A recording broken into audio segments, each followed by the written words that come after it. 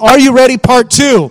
Really excited to finish this chapter this morning because I feel like being ready for something is so important. Because we can say we're ready all that we want, but when it actually happens, we will find out if we were truly ready or not. We're training to get ready for the big game, so to speak. And Paul, in verse 13 of Acts chapter 21, you remember when his friends were warning him, and they were literally like upset and distraught. Paul, if you go to Jerusalem, bad things are going to happen to you. Paul, if you head up in this direction, they're going to bind you and then they're going to arrest you, and terrible things are going to happen to you.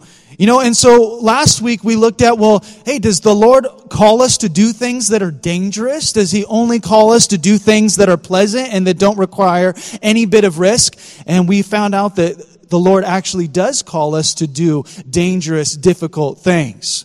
He doesn't just have us do things that are the tiptoe through the tulips type of experience. We actually see that the will of God can mean danger and it can mean difficulty. But our resolve is in knowing that, hey, if it's my time to go, it's my time to go. Whether I'm sleeping in bed or if I have bullets whizzing by my head, which we'll hear about in a little bit. But if it's not my time to go, then you know what? Then I am free to do the work of the Lord. And Paul said literally, for I am ready. And we looked at that word ready, which means readily ready. Where I am always ready, he says in verse 13, not only to be bound, but also to die at Jerusalem for the name of the Lord Jesus. And remember, Paul didn't have a death wish. The key to his statement was found at the end of verse 13, where it says, for the name of the Lord Jesus. Paul was readily ready at any moment to do what he needed to do for the name of the Lord Jesus. Even as we should be today. Lord, I'm ready to do what you want me to do. I think we have to ask ourselves honestly if we are ready to do what God would call us to do. I mean, what if we could fill in verse 13, just as we kind of recap, if we could fill in the blank here in verse 13 where Paul says, I am readily ready not only to be bound, but also to die at Jerusalem. What if we inserted these phrases? I'm readily ready to be exhausted for the name of the Lord Jesus. To be put down for the name of the Lord Jesus. To be injured for the name of the Lord Jesus. I'm readily ready to be discouraged for the name of the Lord Jesus, or ostracized, or lied about, or persecuted, or be killed for the name of the Lord Jesus. What a statement! I'm ready to rest for the name of the Lord Jesus. I'm ready to enjoy life for the name of the Lord Jesus. I'm ready to have it easy for the name of the Lord Jesus. See, we tend to gravitate more to that area. I know I do. I think we all do. But when it comes to the difficulties associated with walking with the Lord, are we ready? I feel like for us in Orange County, are we readily ready to welcome people into church on Sunday mornings? Are we readily ready to set up chairs or to tear down sound equipment for the name of the Lord Jesus? Or even how about this? Are we readily ready to work in children's ministry for the name of the Lord Jesus? I mean, let's be real here. If our difficulties as Christians extend only to how much we're involved with church, I think we have it pretty good. Man, I'm readily ready to get up early, or I'm readily ready. I mean, we look at what's happening in the world around us today, where people are being murdered, where they're being persecuted, where they're being beaten, where they're being arrested. Well, I mean, we take Saeed, for instance, still in a prison in Iran. I mean, come on now, like the things that are happening around the world. And then we have a hard time doing things like, for the name of the Lord Jesus, I'm involved with what the church is doing. It's not the way it's supposed to be. See, in Colossians 3, verses 23 through 24, Paul writes to the church in Colossae and he says, and whatever you do, do it heartily as to the Lord and not to men, knowing that from the Lord you will receive the reward of the inheritance, for you serve the Lord Christ. Do what you do unto the Lord, not unto man. You're not doing it for man, you're doing it for the Lord. Oh, I'm helping this guy out, or I'm helping her out. Well, you may be, but are you doing it as you're helping the Lord? Remember what Jesus said, you give a cup of cold water in the name of a disciple, you will not lose your reward. If you do what you do in the name of Jesus, then you're doing it for the King of Kings and the Lord of Lords. And then if people don't give you your props, they don't pat you on the back, or you don't get paid for it, or whatever it might be, you're like, I wasn't doing it for any of those reasons. And so if anything happens on top of that, they give me props and they say, good job. I say, well, it's really the Lord. I'm doing it for the Lord. Amen to that. All right. If someone pays you for it, wow, man, are you serious? Wow, great. Well, I didn't even expect that. I could use that. That's fantastic. But I wasn't doing it for that reason. I wasn't doing it for the other reason. I was doing it for the one reason of honoring God, bringing glory to His name, and doing what He was calling me to do. Sometimes I have to wonder if we're like Christian mercenaries. I have to ask myself this because I was tested in this area in a major way. Do I only serve God if I see the kind of results I think that I should see? Do I only do my work for the Lord if the kickback is what I think it would be a good one? Because I feel like Satan's just up there saying, yeah, you know what? Maybe so-and-so's not happy to serve the Lord unless they have this kind of thing happen afterwards. Or if they see what they think that they should see. And then you have to ask yourself, am I only doing things for the Lord if it benefits me? Because if we are in that place, that is not the place you want to be, because the Lord tells us that whatever we do, 1 Corinthians 10:31, do all to the glory of God. Do all to the glory of God.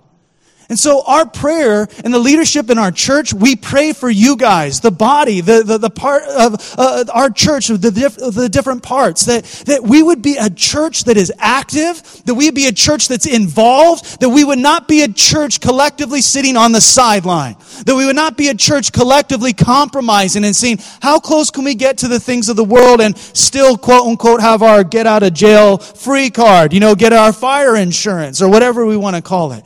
We need to be a church that's involved. And I'm hoping that the Lord stirs up your heart to be a witness for Him, to be involved with what He's doing, and that whatever you do it all for the glory of God. Because it doesn't matter if it's dangerous, it doesn't matter if it's not, because I'm doing what I'm doing for the Lord, and He'll take care of me. And I know if it's my time to go, it's my time to go. But if it's not, it doesn't matter how difficult, how dangerous it might be. The Lord is with me, and I'm doing it for Him. And there is not a greater thing that we can be involved in. There is not a greater lasting thing that we can do than to serve the Lord with our talents and our gifts and our time. To be involved with what He's doing brings such fulfillment. And what a privilege it is as well, because the Lord doesn't need you, and He doesn't need me, but He allows us the opportunity. I remember hearing my friend tell a story about his son wanting to wash the car with him, and how he knew if he let his 3-year-old son wash the car that it takes twice as long. Because you just rinsed off that wheel. Hey, look, Daddy, big right there of soap. And I just dried that off. You know what I mean? That's the way we are with the Lord, with His work. He allows us to be a part of what He is doing because He loves us and He knows that it will help us, and it's fellowshipping with Him and it's obedience to Him, and we find fulfillment and joy in serving the Lord, even as our Heavenly Father finds enjoyment when we are doing what He is involved with. And as we continue on now, our new verse this morning, verse 15. So, after those days, we packed up and we went to Jerusalem, the same place that Paul knew would be dangerous. Also, some of the disciples from Caesarea went with us and brought with them a certain Manason of Cyprus, an early disciple, with whom we were to lodge. And when we had come to Jerusalem, the brethren received us gladly. Now, Paul wasn't deterred from what he was supposed to do by the danger that awaited him in Jerusalem. Yet, we see that there were Christians living in this dangerous place. Jerusalem being a dangerous place for Paul, what about the Christians that live there? You ever think about that?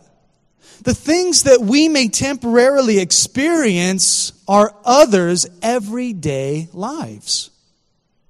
Think about that. The things that we may temporarily experience are other people's everyday lives. So as Paul is dealing with this, and hey, if you go to that area, it's super dangerous, be a follower of Jesus, all of that. There are people that are followers of Jesus living in that. And when we, out of obedience, step into their world, when the Lord's calling us to go to a place that may not be pleasant or might mean sacrificing something, when we, out of obedience, step into that arena or into that person's world, we're fulfilling what the Scriptures say. In Galatians 6:2, bear one another's burdens and so fulfill the law of Christ. You step into somebody else's world because the Lord's calling you to be there, you are bearing one another's burdens. You're going to a dangerous area, or you're involved with a church, or you're helping, people that are setting up or tearing down practically in a church. I'm stepping into your world because it's not my world, that's your world, and I'm actually going to bear your burden by doing something that might not be easy for me to do. So Paul finds himself in the middle of what was dangerous for him to go into, but found that people were already there, and that was their life. In verse 18, on the following day, Paul went with us to James, and all the elders were present. Just by way of reference, James is the half-brother of Jesus. As you know, Mary was with child, the virgin birth, Mary, Jesus. But she eventually had other children with Joseph. And James was Jesus' half-brother, and he was the leader of the Christian church in Jerusalem. And when he had greeted them, verse 19, Paul told in detail all those things which God had done among the Gentiles through his ministry. And then verse 19, just those two words coupled together, in detail, basically meaning that he told them every single thing that God had done through his missionary efforts to the Gentiles. Everything. And when they heard it in verse 20, it says they glorified the Lord. That is the way it's supposed to be. When somebody hears the great things that you've been involved with, it should be that they glorify God. Usually, unfortunately, they glorify the man, the instrument, not the one who created it. When we do what we do for the name of the Lord Jesus, the things that come forth from our lives should be found to praise God. Man, what I do brings glory to God. What I do causes people to want to know God. They glorified God. Whoa, are you kidding me? That's the craziest thing I've ever heard. Those guys? Wow. It wasn't like, whoa, you're so awesome, you went all the way over there. No, it's like, look what God has done. Look what God has done. And I think this is the right perspective. Actually, think, and put, no, I know that that's the right perspective for us to have. Praise God for what He's done. Praise the Lord for what He has done. They heard what Paul had said, and they glorified the Lord. In 1 Corinthians chapter 3, verse 13, Paul, writing to the church in Corinth, says, each one's work will become clear. For the day, speaking of the day of judgment, the day where the Lord has all of us stand before Him, will declare what kind of work you've had or what you have done. Because it will be revealed by fire, and the fire will test each one's work, what sort it is. So we stand before God, and when we stand before the purity and the righteousness and the holiness of God, anything that's of the flesh is going to be burned away. And the only things that we do for the Lord are the things that are going to last through all of that.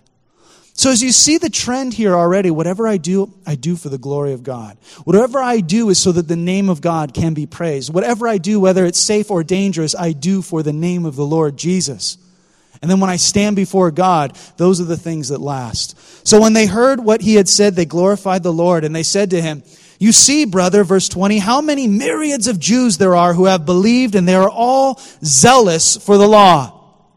But they have been informed about you that you teach all the Jews who are among the Gentiles to forsake Moses, saying that they ought not to circumcise their children, nor to walk according to the customs.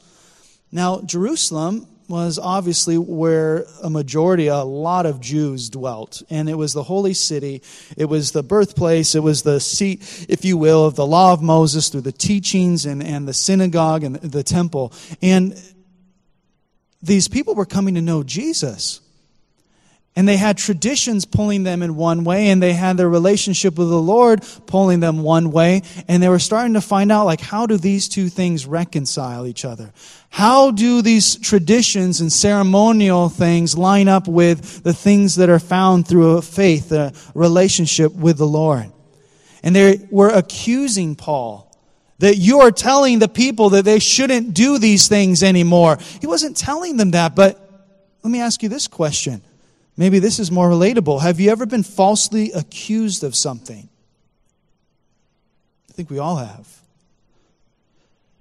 Have you ever found out that somebody was talking about you behind your back and saying things that were just so off the wall that you're like, are you kidding me? I mean, I don't know about you, but I found myself where other people knew more about me than I knew about me.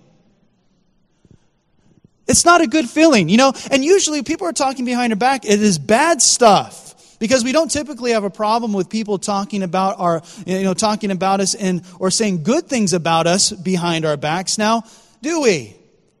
I told you, stop talking good about me behind my back when I'm not there. We don't have a problem with that.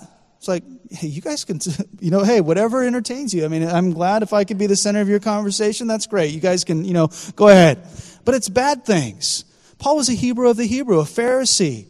Concerning the law of Moses, the man was perfect, blameless. And he's being falsely accused that he's telling people to forsake Moses and all of the law of Moses, and these allegations were not true. He was showing them how the law of Moses was fulfilled by what Jesus did, and that how ceremonial things don't make you right with God. Traditions of man don't make you right with God. Being religious doesn't make you right with God. Because we can grow up in religious homes and we can absolutely be the furthest thing away from being right with God. We can go to church on Sunday, we know certain prayers, we know certain things of the Bible, but our lifestyles and what we profess don't add up. And so, even as it was in Judaism, so it is in every religion, Judeo-Christianity, where people can think that their religious actions make them right with God, when in essence it's faith in Jesus and Him alone. Now, if certain people have traditions and they have certain things that they feel they're comfortable doing, that's okay. It's a tradition. If that's something that you feel that you would like to do, all right, that's fine. It doesn't go against God's word. No, that's great. But to say that everybody else has to have that same tradition, and that even those traditions, as Jesus said, you're teaching the commandment or teaching the traditions of men as the commandments of God, that's where it becomes a problem. So Paul's here in Jerusalem, and they're saying, hey, these people, they know you're here, and they're going to want to talk to you. They think that you're doing all these other things. And so they say, what then, in verse 22? The assembly must certainly meet, for they will hear that you have come. Therefore, do what we tell you. We have 4 men who have taken a vow. Verse 24, take them and be purified with them. This is the vow of the Nazirite. And pay their expenses so that they may shave their heads, and that all may know that those things of which they were informed concerning you are nothing, but that you yourself also walk orderly and keep the law. But concerning the Gentiles who believe, remember the Jews that followed after the law of Moses and the Gentiles who were just grafted in through faith in Jesus. He said, but concerning the Gentiles who believe, we have written and decided that they should observe no such thing, which means they don't have to follow the law of Moses, except that they should keep themselves from things offered to idols, and from blood, and from things strangled, and from sexual immorality. So here you see these 2 different groups of people, one very traditional and one absolutely not, starting to have these, where do we blend and how do we merge these 2 things together?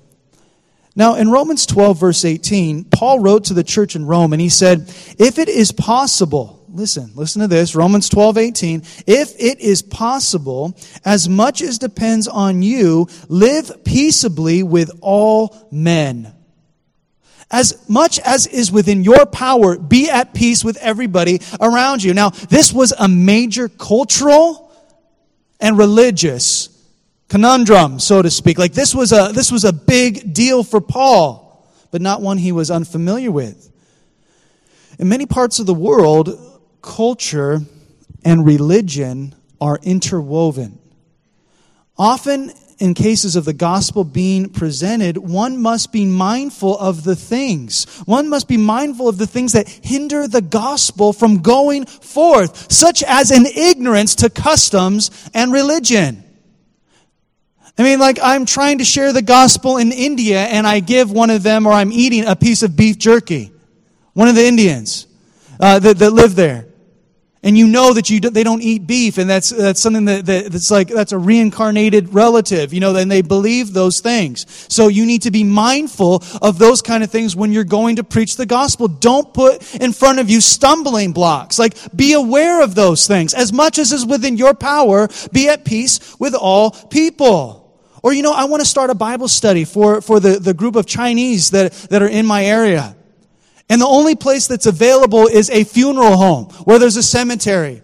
But nobody shows up, and I just don't get it. Why aren't anybody coming? Well, because of the Chinese culture and the fact that cemeteries are associated with bad luck, and they will not go anywhere near that culturally. So am I aware of these things? Do I understand the people that I'm trying to minister to? It doesn't mean that you have to agree with it, with what they believe. But you need to be aware of it in order to remove, as I said, any stumbling blocks to the gospel. In 1 Corinthians chapter 9, verses 19 through 22, Paul wrote and said, and you guys can listen along or you can read along if you like. It says, "For though I am free from all men, I have made myself a servant to all, that I might win the more. And to the Jews I became as a Jew, that I might win Jews. To those who are under the law, as under the law, that I might win those who are under the law. To those who are without the law, as without the law, not being without law toward God, but under law towards Christ, that I might win those who are without law. To the weak I became weak, that I might win the weak. I have become all things to all men, that I might by all means save some." This is a very powerful passage of Scripture that many times is misinterpreted and even abused. See, on the subject, it's necessary to address the misinterpretation of this passage. And the key to not misinterpreting, basically saying this means something that it doesn't mean, it's found in the middle of verse 21. And in your New King James Version, it's probably inside parentheses. It says, "Not being without law toward God, but under law towards Christ." Not being without law toward God, but under law towards Christ. Saying that they may not be fulfilling the law of Moses, right? But they are under the law of Christ. Like, they're following Jesus. Because the Jews, I became as the Jew. Remember, he was raised a Jew. He was a Pharisee. He knew their customs. He knew their traditions. And so he blended in with them in order to reach them.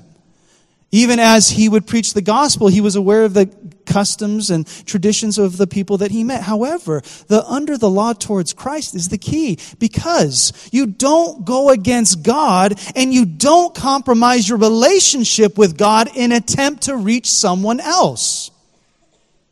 That is not what this passage means in 1 Corinthians chapter 9, verses 19 through 22. I do not sin so that I can reach people that are sinning, because then I'm no longer under the law of Christ. See, there's this thing happening around the area called beer and hymns, where people get together and they drink and they sing old church hymns. And I just read an article on this just a couple days ago where their motto is, "Sing one, drink one." And now, this isn't what Paul is saying, becoming all things to all men. I don't need to go and drink alcohol in order to reach people that are drinking alcohol. I don't need to go and smoke pot so I can reach people that smoke pot with the gospel. I don't need to join organized crime so I can minister to the mafia. I do not need to go clubbing in order to minister to people that bar hop and go clubbing.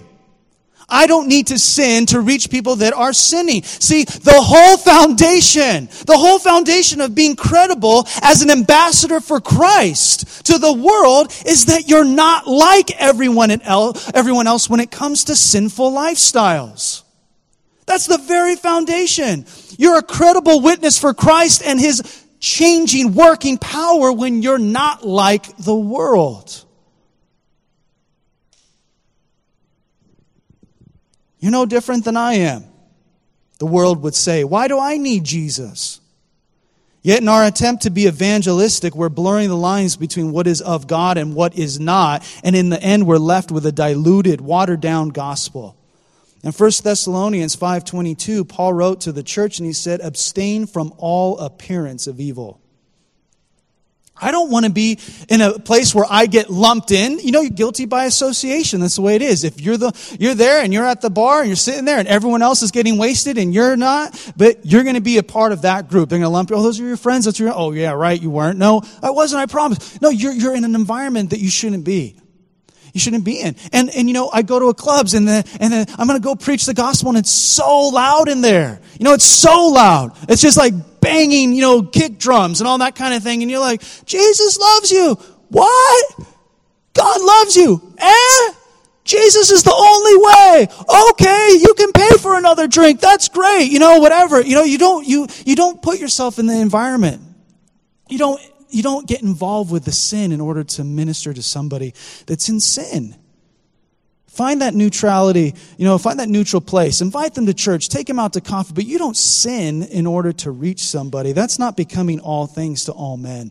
And that can be misinterpreted and abused even today. Because what you find out is that people get sucked into a way of the world. And they start thinking, well, in order for me to relate with these people, I need to do what they're doing. No, in order for them to see a difference, they need to see one in you. See one in us. And know that there's a better way. And that's through following Jesus. And so verse 26, Paul says he took the men. In Romans 12:18 again, if it's possible, as much as depends on you, live peaceably with all men. And Paul believed this would be something that would help him bridge the gap and be able to minister more effectively to his Jewish family, his friends. And then Paul took the men, and the next day, having been purified with them, entered the temple to announce the expiration of the days of purification, at which time an offering should be made for each of them. Now when 7 days were almost ended, the Jews from Asia, seeing him in the temple, stirred up the whole crowd and laid hands on him, crying out, verse 28, Men of Israel, help! This is the man who teaches all men everywhere against the people, the law, in this place. And furthermore, he's also brought Greeks into the temple and has defiled this holy place. And it says in verse 29, parenthetically, for they had previously seen Trophimus, the Ephesian, with Paul in the city, whom they supposed that Paul had brought into the temple. Now, it was absolutely prohibited for a Gentile to enter in past the court of the Gentiles in the temple. You would be put to death if you were a Gentile, not a Jew, not purified, and would go into the place where for Jews only. For those followers of God. Any person not a Jew entering would be killed. And so they say, Trophimus, this Ephesian, Paul took him in there. And it says all the city was disturbed, and the people ran together, seized Paul, and dragged him out of the temple. And immediately the doors were shut. Now as they were seeking to kill him, news came to the commander of the garrison that all Jerusalem was in an uproar. Now, this is why it says, if it's possible, as much as it depends on you, live peaceably with all men. Remember, Paul already knew what awaited him in Jerusalem. And you know what? He did whatever he could to be at peace with those people. And sometimes you will do whatever you can do to be at peace with somebody, but they just will not have it. Furthermore, Paul said he was ready. Here's where the rubber met the road, right here. It's one thing talking the talk, and it's another thing actually doing it. It's one thing to say you're ready, and it's another thing entirely to actually be ready. And though sometimes you are ready, and you just don't know it. That's a pleasant surprise. Where you're like, man, I don't know if I'm ready. And the Lord's like, yes, you are. Here we go. But Paul said he was readily ready not only to be bound, but to die for the name of the Lord Jesus. And here they are in verse 31, seeking to kill him. But remember, as I said earlier, if it's not your time to go, it's not your time to go. And there's not one thing anyone can do to change that. One of my friends, his name's Chad Williams. He actually serves at Harvest, Orange County. And he is a former Navy SEAL. You see him on Fox television. He's written a great book. He speaks all over the place. But him and his brother and family used to come on Monday nights back in the day. And I remember him telling a story of how he was on top of a Humvee with a big gun on top. And they were in the Middle East, and there were people up in the buildings. And he said literally there were bullets just whizzing by his head. Phing, phing, phing, phing. You know, like, and he made it out absolutely unscathed. It wasn't his time to go. And it doesn't matter where you might be. And then we see Paul. He's getting beaten. The crowd is going crazy. They're all stirred up. It's the angry mob. And it says in verse 31, as they were seeking to kill him, news came to the commander of the garrison that all Jerusalem was in an uproar. So Paul had been attacked by the murderous mob before. Talk about a flashback. Not again. He must be thinking, you got to be, but he already knew. He already knew. Or maybe he was so confident in the Lord to deliver him that even in the middle of the mob, he knew that if it was God who wanted him still alive, that he would make a way for him. And lo and behold, he did. Immediately, verse 32, the Roman commander took soldiers and centurions and ran down to them. And when they saw the commander and the soldiers, they stopped beating Paul. So from where the temple was, just 2 flights of stairs from the court of the Gentiles, were 500 Roman soldiers. And they came busting down. And the commander came near and took Paul and commanded him to be bound with 2 chains. Basically meaning he was chained to a soldier on his left and a soldier on his right. And you remember the prophecy. Remember what was said of him, that whoever owns this belt, and he bound his hands like this, will also be bound in Jerusalem. Literally fulfilled. So, commanded him to be bound with 2 chains, and he asked him who he was and what he had done. And some among the multitude, verse 34, cried one thing and some another. And so when he could not ascertain the truth because of the tumult, he commanded him to be taken into the barracks. When he reached the stairs, he had to be carried by the soldiers because of the violence of the mob. You imagine that? They pick up Paul and like, let's get out of here, because the people were so crazy. For the multitude of the people followed after, crying out in verse 36, away with him! Away with him! Man, if Paul would have heard the stories about what happened when Jesus was, remember, betrayed and presented before Pilate, and Pilate said, who should I release? Should I release Barabbas or this one Jesus, whom you call the King of the Jews? John 19 verse 15, they cried out, away with Jesus, away with him, crucify him. And Pilate said to them, shall I crucify your king? And the chief priests answered, we have no king but Caesar. Away with him. And here Paul is, as the people trying to kill him are screaming, away with him. And we see truly a servant is not greater than his master. Then as Paul was about to be led into the barracks, he said to the commander, may I speak to you? He replied, can you speak Greek? Are you not the Egyptian who some time ago stirred up a rebellion and led the 4,000 assassins out into the wilderness? So the commander's like, aren't you that Egyptian guy stirring up all this problem? Because even the Jewish historian Josephus says that there was an Egyptian that led like this ragtag group of 4,000 soldiers or so. They claimed that they were going to take the Temple Mount, and Rome just drove them out, and the Egyptian leader, he fled. He was never found. So Paul's like, nope, I'm not him, thank you. Man, first he's like, he's teaching the people things against the law, against God, against all this, and then it's like, he's the Egyptian leader, and all this kind of stuff. What's going on here? Paul said in verse 39 as we conclude, I am a Jew from Tarsus in Cilicia, a citizen of no mean city, and I implore you, permit me to speak to the people. What? I just saved you out of there. Now you want to talk to those people? So when he had given him permission, Paul stood on the stairs and motioned with his hands to the people. And when there was a great silence, he spoke to them in the Hebrew language, saying, aha, that's where we end today. So tune in next time to see what happens when he speaks. And you can go ahead and read ahead, but spoiler alert, all right? Remember Acts 21:13, Paul answered, what do you mean by weeping and breaking my heart? For I am ready not only to be bound, but also to die at Jerusalem for the name of the Lord Jesus. It sure seems that Paul was ready. He was talk and he was action, even as we should be. So we ask ourselves that question, hey, are we ready? Are we readily ready? Are we ready to do what God has called us to do? I hope that we can say yes. And if you say, no, I'm not ready, and you say, Lord, please help me to be ready, because we want to be ready for what the Lord has in store for us.